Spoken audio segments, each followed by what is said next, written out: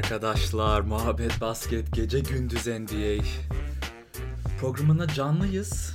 Bir haftadır canlı yayın yapmıyorum, o yüzden bakalım neler konuşacağız. Şampiyonluk adaylarına biraz daha odaklanalım dedim. Tabii dün Lakers Clippers maçını konuştuk ama daha genel bakış açıdan konuşmak istiyorum. Milwaukee Bucks 70 galibiyete ulaşacak mı? LeBron Giannis MVP yarışında nedense bazı insanlar işte LeBron'un bir şansı var diye düşünüyor ama ben asla katılmıyorum. Çünkü Giannis zaten alıp götürecek, onu da konuşacağız. Başka değişik küçük haberler de konuşacağız ama genel olarak sizin sorularınız da varsa onları da konuşuruz. Ama bugün başlayalım. Lakers, Bucks, Clippers. Bu üç takım, ben hep diyorum ya, gerçek şampiyonluk adayları ve sahte şampiyonluk adayları. Şimdi benim şu anki gerçekten şampiyonluk adayı düşündüğüm takımlar Milwaukee Bucks, Los Angeles Lakers ve Los Angeles Clippers. Gerçekten bu üç takım dışında ciddi anlamda şampiyonluk şansı olan takımların olduğunu Philadelphia 76ers'da diyeyim. Çünkü sezon başında onları da ben aslında finallere Philadelphia çıkar diyordum. Hala da doğru şekilde kullanırlarsa kadrolarını bir şanslarını olduğunu düşünüyorum. Çünkü aşırı iyi defansif bir takım ve Embiid durdurulamaz seviyesine ulaşırsa 76ers'da bir şansı var. Şimdi derseniz abi Boston Celtics nerede? Miami Heat nerede? Toronto nerede? Doğu biraz daha karışık. Ben şu an Milwaukee Bucks'ın bu sene yaptıklarını ve Giannis'in gerçekten akıl almaz derecedeki performansına biraz saygıdan dolayı Milwaukee Bucks'ı doğudaki tek aday olarak görmek istiyorum. Çünkü sonuçta net ortalamaya bakarsan, defansif, hücum ortalamaya bakarsan hepsinde liderler. Hücumda ikinci, defansta birinciler. Net ortalamada ikinci takıma 4 sayı fark attı. Mustafa Karlı, selam abi. Gelenler, izleyenler, selamlar. Valla ben de özledim sizlerle böyle konuşmayı. Özlettin diyor Mustafa. Çok sağ ol gerçekten, sizler için zaten bunlar hepsi. Sorularınız varsa, konuşmak istediğiniz konular varsa, kesin vardır zaten. Bir haftadır muhabbet etmiyoruz. O yüzden hiç çekinmeyin. Yazarsınız chatte, okuyorum hepsini. O zaman tekrar devam edelim. Şu an ayırt etmeye çalışıyorum tüm şampiyonluk adayları, seviye takımları şu an seviye ayırmaya çalışacağım. Birinci seviyemde Bucks, Lakers, Clippers. Kesin o üç takım ciddi anlamda şampiyon olabilir diye düşünüyorum. Şimdi ligdeki ikinci seviyemde birçok şey var. Birçok takım var. O Lena selamlar. Basketten gelmiş, dışa çekmiş, bir şey olmaz. Rahim HD selamlar. Deniz Karabulut selamlar herkese. O zaman ikinci seviyemi açıklayayım, sonra daha çok böyle ilk seviyeyi konuşacağım. Bucks, Lakers, Clippers falan, onu konuşacağım ama bu seviye olaylarını ben açıklamayı seviyorum. Benim de ligi nasıl düşündüğümü açıklamama yardım ediyor. Şimdi Boston, Toronto, Miami Heat, sonra 76ers, Nuggets, Rockets, Jazz, bunların hepsi aynı seviyede bence. Belki yani Raptors, Heat ve Celtics'i bir tık daha önde görüyorum ama yine de bir Nuggets'a karşı seri kaybetme ihtimalleri olduğunu düşünüyorum. Ben Lakers, Clippers ve Bucks'ın bu takımlara karşı seri kaybetme ihtimalini çok düşük görüyorum. O yüzden de bugün onları konuşmayacağım. Yarın da isterseniz konuşurum, işte bu ikinci seviye takımları. Boston, Toronto, Miami, Dallas belki buraya girer mi girmez mi, onu konuşuruz. Ama gelelim şampiyonluk adaylara. Çağatay Ekmekçiler, Mehmet Murat Atak, selamlar herkese. Şimdi Lakers'dan başlayalım. Lakers çünkü son 3 günde hem Bucks'ı yendi hem Clippers'ı yendi. Şimdi Bucks'ı yenmek için Bledsoe ve Middleton'ı oyundan çıkarabilmen lazım. Ama özellikle onları durdurarak değil. Çünkü özellikle onları durdurmaya çalışırsan şimdi Giannis'in işi daha kolay. Ama Middleton ve Bledsoe kendileri oyundan çıkarırlarsa, çünkü şut atamıyorlar bazen veya ne bileyim saçma saçma kararlar alıyorlar. Böyle şeyler olursa geçen sezon playoff'larda da gördük. Sadece Giannis'e odaklanıp diğer oyuncular çok da zarar vermeyecek bize moduna girerse Bucks aslında direkt bu Boston Toronto seviyesine iniyor. Çünkü yani Middleton, Bledsoe, George Hill, DiVincenzo tüm takım gerçekten bir yükselmiş konumda. Kadrodaki herkes daha iyi. Giannis de geçen sezona rağmen daha iyi. O kadar iyi bir sezondan sonra, MVP sezonundan sonra daha üstün bir sezon geçiriyor. Aynı işte Steve Nash'in 2 kez MVP olduğu seneler. Sonra Steph Curry'nin unanimous olmadan önceki MVP sezonu. Yani bu MVP'ler bazen MVP oluyor, sonra gerçek seviyelerini gösteriyor ama Giannis'in sanki bundan sonra da birkaç seviyesi olacak, onu göreceğiz. Ama sadece Giannis'in seviyesi zaten finallere taşımak için yeter. Şu an NBA'de en zevkli takım hangisi sence? Zaten en iyi takım konusunu çok detaylı bir şekilde konuşacağız. Şu an konuşuyoruz. Şu an Lakers çok eğlenceli ya. Yani Bucks da çok eğlenceli. Clippers yavaş yavaş kendine gelmeye başlıyor. Çünkü o yayın 21'de değil miydi?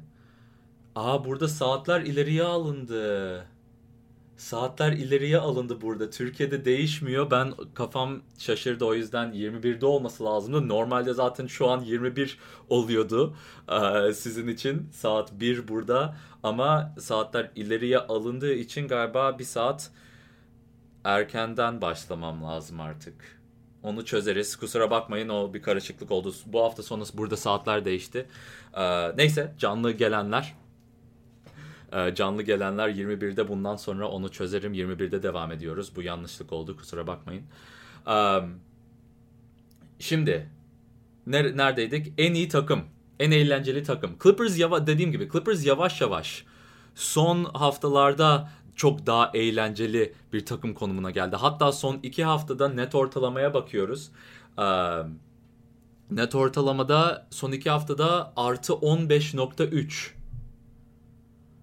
15.3 net ortalamayla oynuyor Clippers son 2 haftadır ve bu yani Bucks'ın sezon boyu net ortalamasından daha fazla, ikinci Lakers'dan neredeyse 7 sayı daha fazla. Yani bu fark müthiş bir fark ve zaten Clippers defansta ikinci, hücumda dördüncü. Dediğim gibi son 2 haftada çok eğlenceli bir takım konumuna geldi. Ondan önce de zaten Kawhi mı oynuyor, Paul George oynuyor mu, işte Lou Williams, Montrezl Harrell sakatlıklardan dolayı çok olmuyor. Yani çok gerçek Clippers takımını gösteremedik. Yayında ses kayması var diyorlar. Herhalde yani bilmiyorum. Şu an benden bir sorun yok gibi gözüküyor. Bakalım. İnşallah düzelir. Neyse. Şimdi Clippers'da Paul George ve Kawhi Leonard en üst seviyesinde oynarlarsa bence Clippers'ı yenebilen takım yok. O yüzden yani şimdi şampiyonluk sıralamasını hala bugün yapıyorsam hala Clippers bence birinci. Benim zaten sezon başında şampiyonluk adayımın birincisi Clippers'dı. Şimdiye kadar yani son 2-3 haftaya kadar beni biraz yanıltıyorlarmış gibi oynadılar ama gerçek Clippers'ı son 2 haftadır görüyoruz. Evet, Lakers'a yenildiler ama yani Avery Bradley çıldırdı. Sonra Danny Green 0 sayı attı. Sonra işte Clippers'dan da Paul George ve Kawhi fena oynamadı ama Kawhi bir tık daha iyi oynayabilirdi. Lou Williams çok bir şey yapmadı. Marcus Morris 0 çekti. Yani aşırı çekişmeli bir seri. Bir takım seçeceksem Clippers seçerim. Ama göreceğiz. Yani LeBron farkı var tabii. LeBron bu sezon gerçekten hala ben ligin en iyi oyuncusuyum şeyine girdi, moduna girdi. Bunu kanıtlamak istiyor. Gerçekten bunu bir özgüvenle oynuyor LeBron. Zaten her zaman öyle de. Anthony Davis desen, Clippers'da Anthony Davis'i durdurabilecek oyuncu yok. Ama Lakers'da Kawhi ve Paul George'u durdurabilecek tek bir oyuncu var. O da LeBron James. Yani diğeri LeBron tutmayacak. Kim tutacak? Kuzma mı tutacak? Danny Green mi tutacak? Avery Bradley mi tutacak? Yani bilmiyorum. Kawhi ve Paul George'un ısındığı zamanlarda LeBron'dan başka kimse tutabileceğini düşünmüyorum. Çünkü AD'den bir tık daha hızlılar. Mid-range'ini bulma konusunda çok daha başarılı olurlar Anthony Davis gibi oyuncuya karşı. Oyun kurucu Waiters eklenecek. Rondo'dan kurtulacak bir Lakers var. Ya şimdi playoff Rondo'ya hala inanıyor muyum? Onu bir görmek istiyorum. Yani playoff çünkü efor göstermeye başlayan bir Rondo defansta büyük bir zaaf olmamaya başlıyor. Hala oyun kurabiliyor ve şutları girer girmez o oyundan oyuna değişiyor. Maçtan maça değişiyor. O yüzden Rondo tamamen yok saymaya gerek yok bence. Rondo'dan bir 10-15 dakika verimli bir oyun kurma süresi bulabilirlerse Anthony Davis'e uyumu da var. Normal sezon Rondo ile playoff Rondo'nun arasındaki fark gerçekten büyük. Bazı oyuncular böyle. Dion Waiters'dan hiçbir şey beklemiyorum. Yani zaten resmini falan görmüşsünüzdür. Bildiğin kilolu adam yani. Onu anlamıyorum. Waiters'da sıkıntılar var. Bilmiyorum ne oluyor, kafasında neler geçiyor, mutlu mu yani bu kafa yapı olayını biliyorsunuz, her zaman söylüyorum, en önemli şey.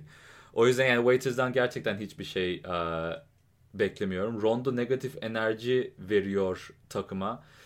Olabilir yani, bir tık o şey lazım aslında, bir sinirli bir oyuncu lazım ama Lakers'ı her gün takip etmediğim için Clippers maçında çok yani Rondo'nun farkını görmedim. Bucks'ı da yendiler. Yani son zamanlarda Rondo'nun negatif etkisini çok da tanık olmadı. Playoff'larda daha da az olabilir herhalde diye düşünüyorum. Bakacağız, onu göreceğiz. Bora Güney saat 20.12, evet abi, saatler burada değişmiş. Bir saat erken başlamış oldum yanlışlıkla. Normalde bu saat 21 oluyor benim için. Yarına düzelecek. Yarın 21 net, o kesin. Evet, Lakers'da tek sorun şu. Clippers maçında da gördük. Aslında 3. çeyrekte LeBron yedekteyken, yani bench'teyken bile bir geri gelme olayı oldu ama LeBron oturunca Lakers'ın oyunu tamamen değişiyor. Çünkü zaten Lakers'ın birçok playoff'larda birçok hücumu kesecek. Lakers sezon boyu bu basketten sonra veya rebound'dan sonra Dwight Howard, JaVale McGee, Anthony Davis direkt diğer potaya koşuyor. Bu hücumlar tamamen değil de %90 silinecek playoff'larda. Çünkü e, playoff'lardaki defanslar özellikle bu kolay basketleri önlemeye çalışıyor ve genelde önlüyorlar. Şimdi bu hücumları direkt Lakers'dan silebiliriz. Sonra LeBron oturunca Montrezl Harrell ve Lou Will gibi çok iyi bir hücuma karşı, sonra Clippers'ın defansı zaten ikinci çeyrekte, dördüncü çeyrekte bir kısım Clippers'da gördük bunu. Gerçekten çok yoğun bir defansı var. Lakers ne yapacağını bilemedi bir ara. Bir 5-10 dakikalık süreçte Lakers pas bile atmakta zorlandı. Bu playoff'larda daha da çok etkiler diye düşünüyorum. Ve kanatta Paul George ve Kawhi ikisi de sıcakken durdurabilecek oyuncu olmadığını düşünüyorum ki üstüne Lou Will ve Harrell'ın da bench'ten müthiş bir oyun çıkarırlarsa, maç çıkarırlarsa Lakers'ın ekstra bir seviyesi olmadığını düşünüyorum. Yani Clippers'ın ekstra seviyesi farklı bence. Çünkü defansif tavanı çok daha yüksek. O yüzden de Clippers diyorum. Şimdi Bucks'a hiç gelmedik. Bucks'ı hiç konuşmadık. Selamlar Kaan abi. New York'ta selamlar. Ben önce konuşmuştuk. Utku abi selamlar. Evet. Goat Caruso. Headband Caruso. Caruso, dediğim gibi bu aramızdan önce bir iki hafta önce Caruso ne zaman oynarsa her oynadığında çok pozitif bir etki gösteriyor sahada diye konuşmuştum. Bu hala gerçek. Yani ben Caruso tam yıldız bir oyuncu değil ama küçük şeyleri yapıyor. Yanis'e karşı box out'unu gördünüz mü? Emin değilim ama yani o box out'lar olsun, defansta hırs olsun, koşma olsun, yani topu elinde çok tutmama olsun, hızlı kararlar.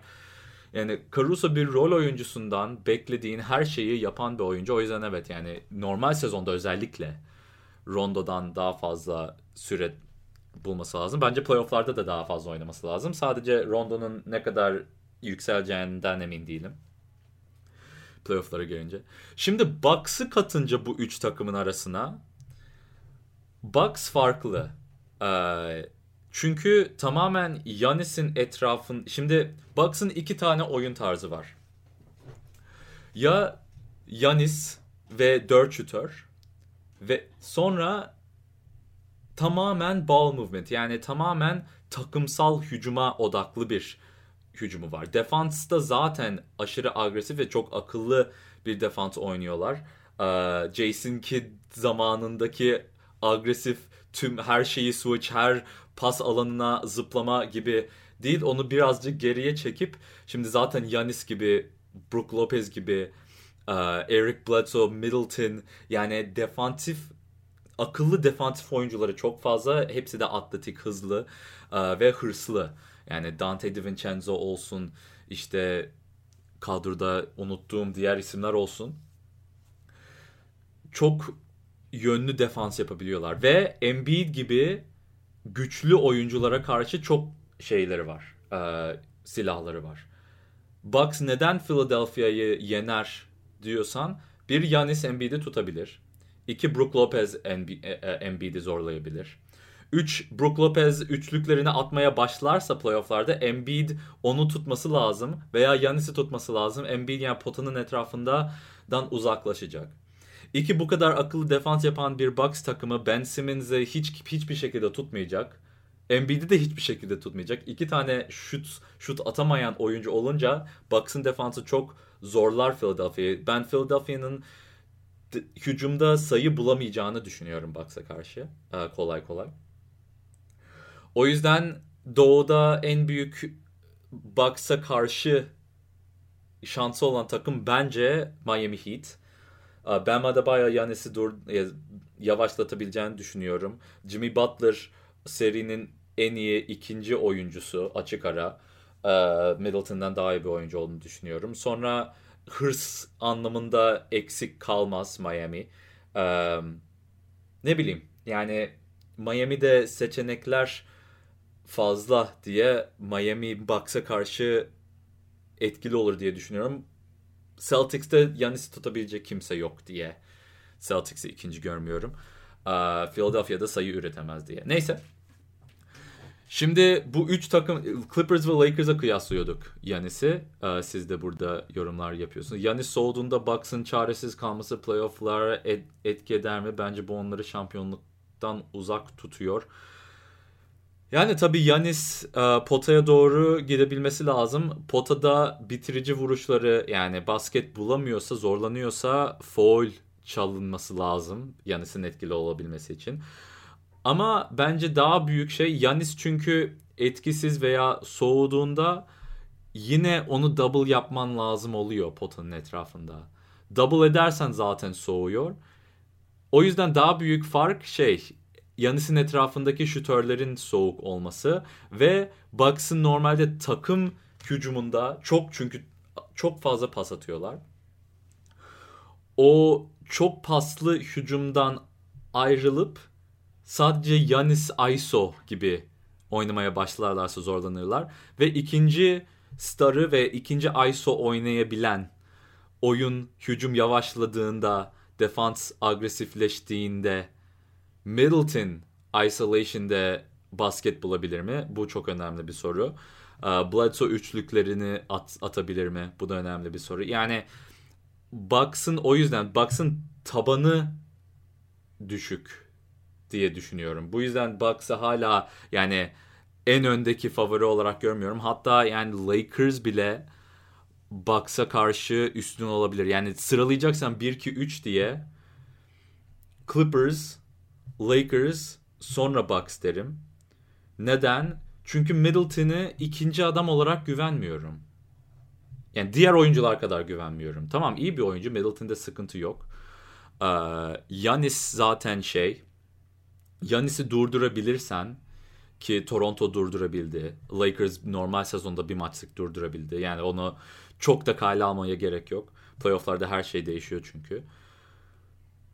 Ama öyle yani, Bucks'ı ben Clippers ve Lakers'ın arkasında buluyorum ve bilmiyorum, haksızlık mı yapıyorum? Siz ne düşünüyorsunuz? Haksızlık da yapıyor olabilirim. Çünkü gerçekten tarihi bir sezon getiriyorlar. Hatta yani videonun başlığında 70 galibiyete ulaşabilir mi yazdım.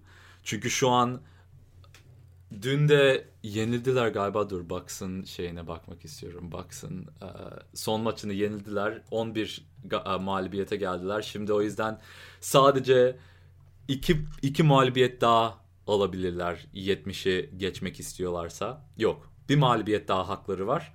Bir tane daha yenilirlerse 70 yok oluyor. Ama Giannis'in de işte çok korkunç bir düşüşü vardı. Dizinden, yani ciddi bir sakatlık değil ama bir hafta falan uzak kalabilir sahalardan.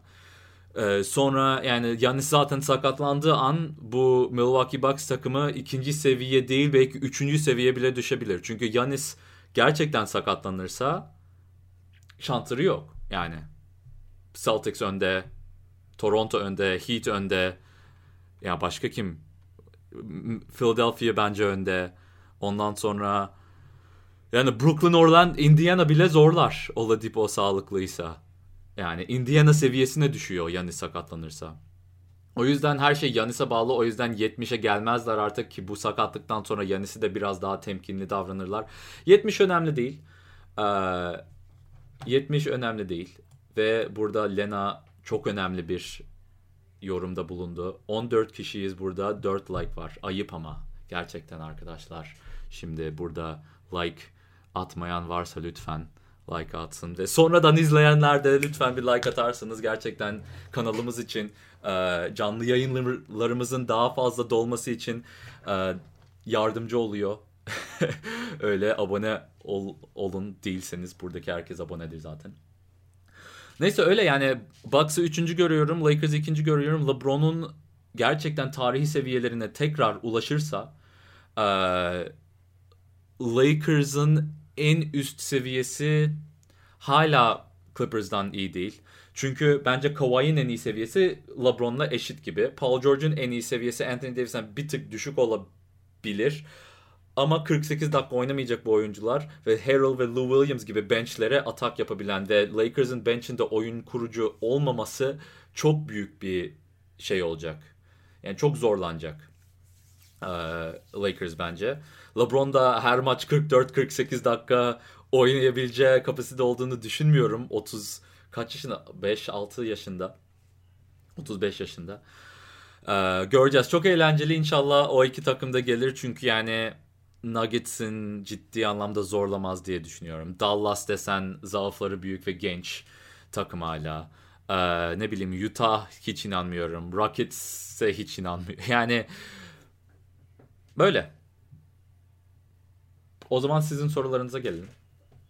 Çünkü konum buydu. Başka da şey konuşmaya gerek yok. Son 2 haftadır sıralamalara bakıyorsak Clippers, Lakers 1 ve 2'de. Bucks 4. E-mail listeme de son 2 haftadır yok oluyor. Ona tekrar başlayacağız ama bu aralar hala yoğunum. Kusura bakmayın, onu bekleyenler. Devam edecek. Bitmedi. Ama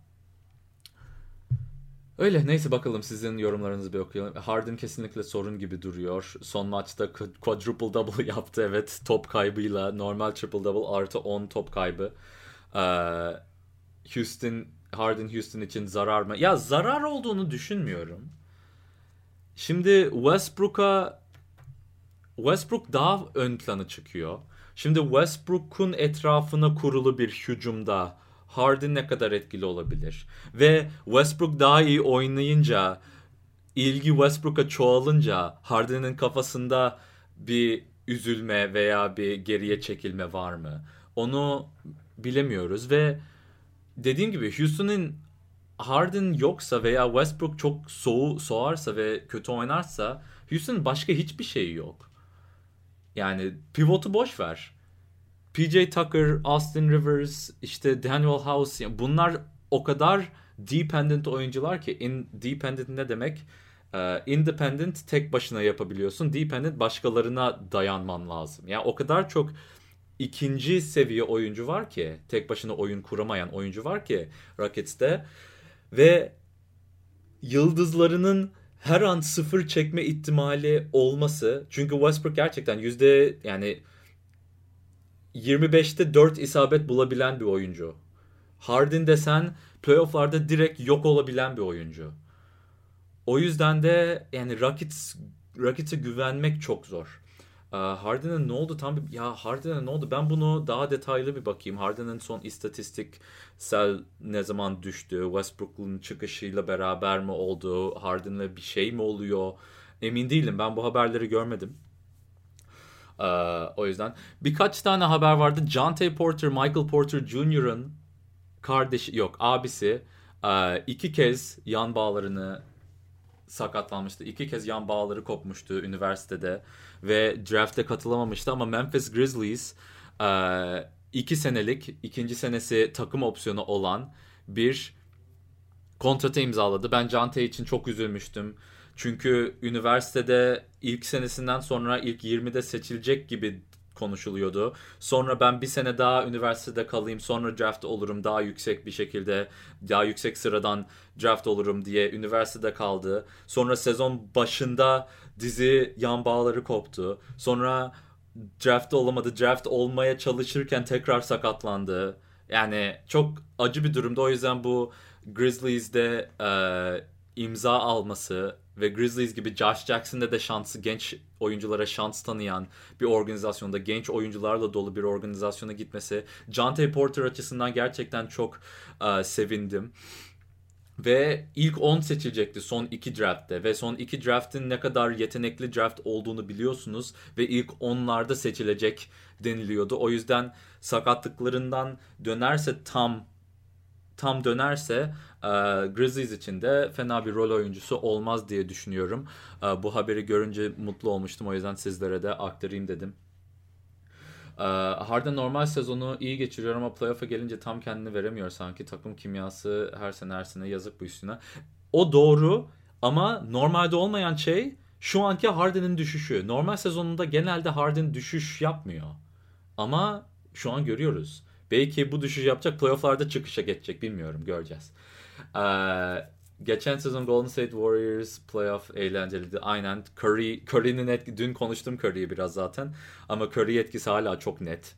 Takım ya sahada karşı takımın defansı ne kadar şekli değiştiğini görüyorsun sahadaki. Ocaktan sonra Westbrook devreye girdi. Harden kayboldu. Aynen öyle oldu. Edge Dragon. Mehmet Murak Atak. Bu sene de hayal kırıklığı olursa geçen sene Thunder'ın Westbrook'tan vazgeçtiği gibi Houston'da Harden'a teşekkür edebilir. Thunder Westbrook'tan vazgeçmedi. Westbrook da ayrılmak istedi. Thunder da Paul George'u takasladığı için Westbrook'la beraber bir gelecek görmediği için beraber o ayrılma kararı alındı aslında. Ve daha iyi oyun yani Chris Paul gibi sezonun tamamına bakarsak daha verimli bir oyuncuyu artı 3 tane birinci tur draft hakkına sahip oldular. Yani Thunder'ın yaptıkları gerçekten muazzam. Hem daha verimli oyuncu alıp hem pick swaplar, birinci tur draft hakları falan almak inanılmaz. Harden motivasyonunu kaybetmiş. Playoff'larda o yüzden belki o motivasyon yükselir. Bilmiyoruz. Bakarız. Lakers için son hamle J.R. Smith yapılacak haberleri verdi. Nasıl Bruce'un Dudley'e çok yerine ya da Cook yerine. Ya J.R. Smith'in seri değiştirecek bir oyuncu olduğunu düşünmüyorum. Yani serinin gidişatını belki dün Avery Bradley'nin attığı 24 sayı gibi bir maç çıkarabilir. Yani bir maça damgasını vurabilir ama Bu damga sadece LeBron James'in oyun kurmasından veya Anthony Davis'in çok ısınıp J.R. Smith'i boş bırakmalarından dolayı olur. Yoksa bunu Quinn Cook da yapabilir. Dudley yapmaz. Dudley yapmaz bence. Ama J.R. Smith tek başına bir şeyler değiştirebileceğini düşünmüyorum. O yüzden olsun. Yani tecrübeli. Defansı belki hırs yaparsa defansta oynayabilir. Hiç büyük anlardan asla korkmayan bir oyuncu. O yüzden güzel bir hamle olur. Yani beğenirim. LeBron'la ilişkisi de var. Pozitif mi negatif mi o şüpheli. Ama büyük bir fark yaratmaz diye düşünüyorum. Dün Green gene 0 çekmiş. Ya Green zaten 9 üçlük atıp 27 sayı atabilir veya dünkü gibi 0 çekebilir. Yani Danny Green'den süreklilik beklemek biraz şey. Zaten geçen sene Raptors'ın şampiyonluk koşuşunda da Green bir maç iyi oynayıp bir maç kötü oynayabiliyordu. Ve ondan önce Spurs'de de adam neredeyse final MVP'si olacaktı o sezon. Heat'e yenildikleri sezon. Kaç tane üçlük atmıştı? Rekor kırmıştı o sezon. MVP James mi? Anten Kablo mu? Alper Güçlü. Evet, bu konu zaten unuttum konuşmayı. O yüzden bu konu son konu olsun. Ferkan Yılmaz selamlar. MVP Giannis mi? LeBron James mi? Ya açıkçası LeBron James'in bu MVP yarışına girmesi kadar saçma veya clickbait diyoruz. Yani sadece tıklanması için yapılan haberler, yazılan haberler. LeBron James'in Giannis'in tüm sezon yaptıklarını yapmadı. Adam 30 dakikada 31 sayı, 13 rebound, istatistiklerini direkt çekeyim. Yani ve neredeyse 70 galibiyet seviyesinde. Net ortalama farkı desen, yani LeBron James sahadayken ve bench'teyken Lakers'ın farkıyla Giannis'in farkı aynı. Neredeyse net ortalama 12 farklı var. Yani LeBron'un MVP yarışına girmesi sadece Lakers'ın şey olması. Yani ne bileyim, Giannis son 2-3 hafta çok kötü oynayıp bu şimdiki seviyesinden hiçbir şekilde alakası olmadan oynarsa, Bucks böyle 15 maç üst üste yenilip Lakers ligin en iyi rekoruyla bitirip LeBron James bu saatten sonra yani sezonun sonuna kadar triple double'la oynarsa ve hala ligi asist krallığı, yani çok şeyler olması lazım LeBron'un MVP'de ciddi bir şekilde aday olması için. Ama tüm advanced istatistiklere bakarsan Giannis birinci. Tüm takım istatistiklerine bakarsan normal veya advanced bakarsan Milwaukee Bucks birinci. Yani Bucks veya Giannis'in birinci olmadığı istatistik yok. Oyunlara bakarsan zaten yani Bucks tamamen Giannis'in dominantlığından dolayı bu durumda. O yüzden Giannis yani %100 oyla alma ihtimali LeBron'un kazanma ihtimalinden daha yüksek olduğunu düşünüyorum. Yani Giannis'in %100 unanimous Steph Curry gibi MVP olması LeBron'un kazanmasından daha olasılıklı. O yüzden bu yarışma değil. Yarışma olduğunu düşünmüyorum. LeBron'un MVP olma gibi bir derdi yok. Evet, derdi yok. Ben zaten yani şey olarak bahsediyorum. Haberlerde çıkıyor. Görmüşsünüzdür. LeBron MVP olabilir mi? Şimdi yavaş yavaş LeBron MVP, bizim yani ligin MVP'si LeBron diye konuşmaya başlayacak Lakers'ın antrenörleri, Lakers oyuncular. Maç sonrası röportajlarda işte MVP LeBron falan filan. Bu alttan laflar girmeye başlayacak, duymaya başlayacaksınız. O yüzden de LeBron'un MVP yarışmasında olması daha gündeme gelecek. O yüzden bunu konuşuyorum. Giannis sezonu bugün kapatsa bile MVP olmaması daha düşük şans. Kaç maç oynandı? 63 maç oynandı. 63 maç biraz az. 63 maç biraz az. Biraz abartmayayım. Abartmayayım yani, şimdi kapatırsa ve LeBron James oynamaya devam ederse LeBron MVP olur. Ama Giannis 65 ile 70 arası maç oynadıktan sonra LeBron'un MVP şansı olmayabilir. Yani sezonu 5-10 maç sonra kapatırsa Giannis sıkıntı yok. Yani hala MVP. Öyle. Bucks'ın fixture'ine bıraktın mı bro? Üst üste mağlubiyet gelecek. Lakers onu geçerse sıralamada... Abi olmaz. Olmaz yani. İstatistiklere bakıyoruz. Olmaz. Berk Akın herhalde Lakers taraftarısın ya da LeBron taraftarısın, emin değilim ama yani advanced istatistiklere, normal istatistiklere, takım istatistikleri, kişisel, yani her şeye dedim, tekrar etmeyeyim kendimi. Bucks Giannis açık ara şu an. Kapanması için çok farklı şeyler olması lazım. Harden son bir ay toparlarsa MVP, alakası yok. Murat Taşçı, kusura bakma yani laf atmak istemiyorum ama Harden'in zaten en iyi, bu sezonun en iyi seviyesi Giannis'ten iyi olmadığını düşünüyorum.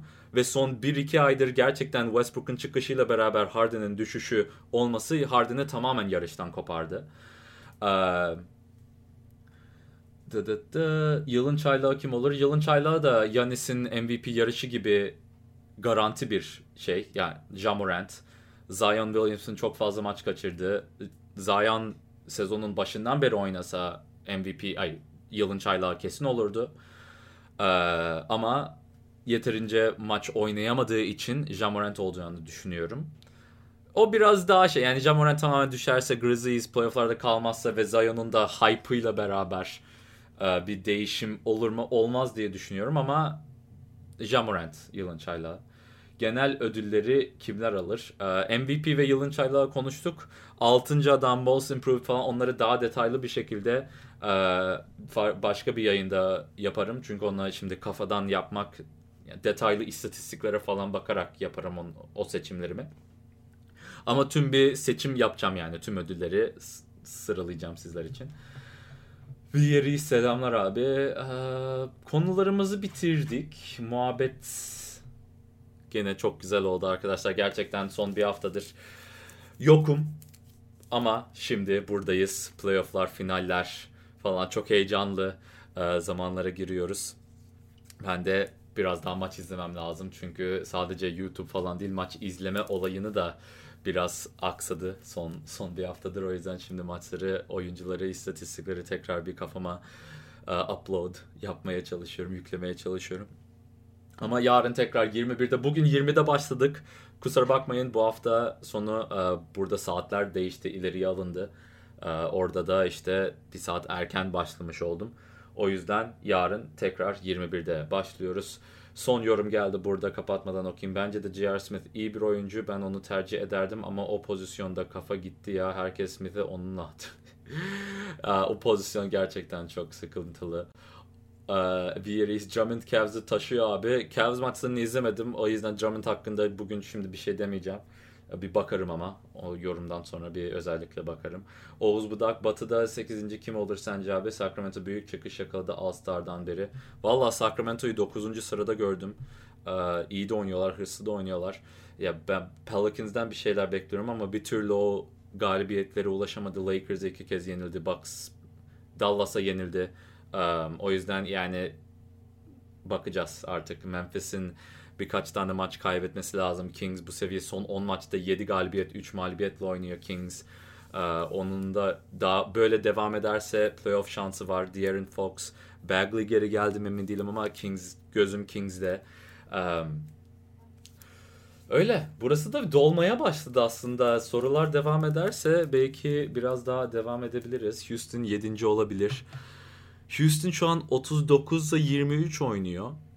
Bir maç, yani 7.'den bir maç önde sadece. Ve yani Nuggets bile 3 ile 7'nin arasında çok fark yok. Dallas mesela 3. olmak için sadece 3,5 maç var aralarında. Yani bu çok her şey olabilir. Batı'da hatırlarsanız son zaten 3-4 seneden beri hep böyle son haftalara düşüyor. İkinci kimse 7. olmak istemiyor.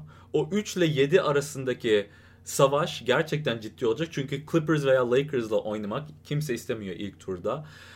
Dallas da üste çıkmak istiyor. Rockets son 3 maçını yenildi. Hatta benim tercihim Rockets'in 7. olması ki ilk turda direkt elensinler. Rockets taraftarları kusura bakmayın. Ben gerçekten Rockets'i izlemeyi çok tercih etmiyorum. Bu sezon özellikle. Öyle. Yılın en çok gelişme gösteren adamı kim olur? Bam Adebayo, Brandon Ingram. Başka kim var? Bam Adebayo, Brandon Ingram. Başka da yani ciddi anlamda aday olduğunu düşünmüyorum. Bu iki oyuncu, ya Sabonis, Malcolm Brogdon, bu oyuncular da gerçekten çıkış yaptı ama Bam Adebayo ve Ingram ikisi de All-Star oldu. Ve genelde bu star çıkışı yapan oyuncular en gelişen oyuncular oluyor. O yüzden de işte hatırlarsın Jimmy Butler, Kevin Love, Paul George, Pascal Siakam, işte CJ McCollum dedim galiba. Hep böyle iyi oyuncudan All-Star, o All-Star çıkışı yapan oyuncular oluyor ve bu iki oyuncu da Ingram ve Bam Adebayo, iki oyuncu da bu şeye kavrama giriyor. Abi canlı yayında az kişi olunca çok iyi oluyor ya. Her sorulan soruyu cevaplıyorsun. Başka kanallar yapınca beni hiç görmüyorlar. Yani ben her soruya şimdi gelebiliyorum. Tabii burası çok çok dolar inşallah. Hala sorulara geleceğim. Hep sizin sorularınızı cevaplamaya çalışıyorum zaten. Gulu gulu. Öyle. Devam edelim o zaman. Burada sorular devam ediyor. Gelişme gösteren oyuncu Tatum. Tatum olabilir aslında. Tatum zaten All-Star'dı. Tatum'un ilk, yani All-Star'dan önceki performansı beklenenlerden altındaydı. Sonra bir süperstar çıkışı yaptı. Tatum da olabilir, evet, haklısınız ama ne bileyim tüm sezona bakarsak Bam ve Ingram sezon boyu yapıyor. Tatum sadece son bir aydır yapıyor. Tabii bu seviyede devam ederse Tatum farklı olabilir ama Celtics son zamanlarda bir son 10 maçın 5'e 5 bitirince tabii Tatum'un da bir ne oluyor falan muhabbetleri geçer. Denver deplasmanı zordur. Houston Denver'ı istemez bence. Houston Denver'ı istemez. Evet, Houston Denver'ı istemez ama bence Clippers ve Lakers daha zorlu rakip. Yani Denver mı Clippers mı dersen Denver'ı seçerim her zaman.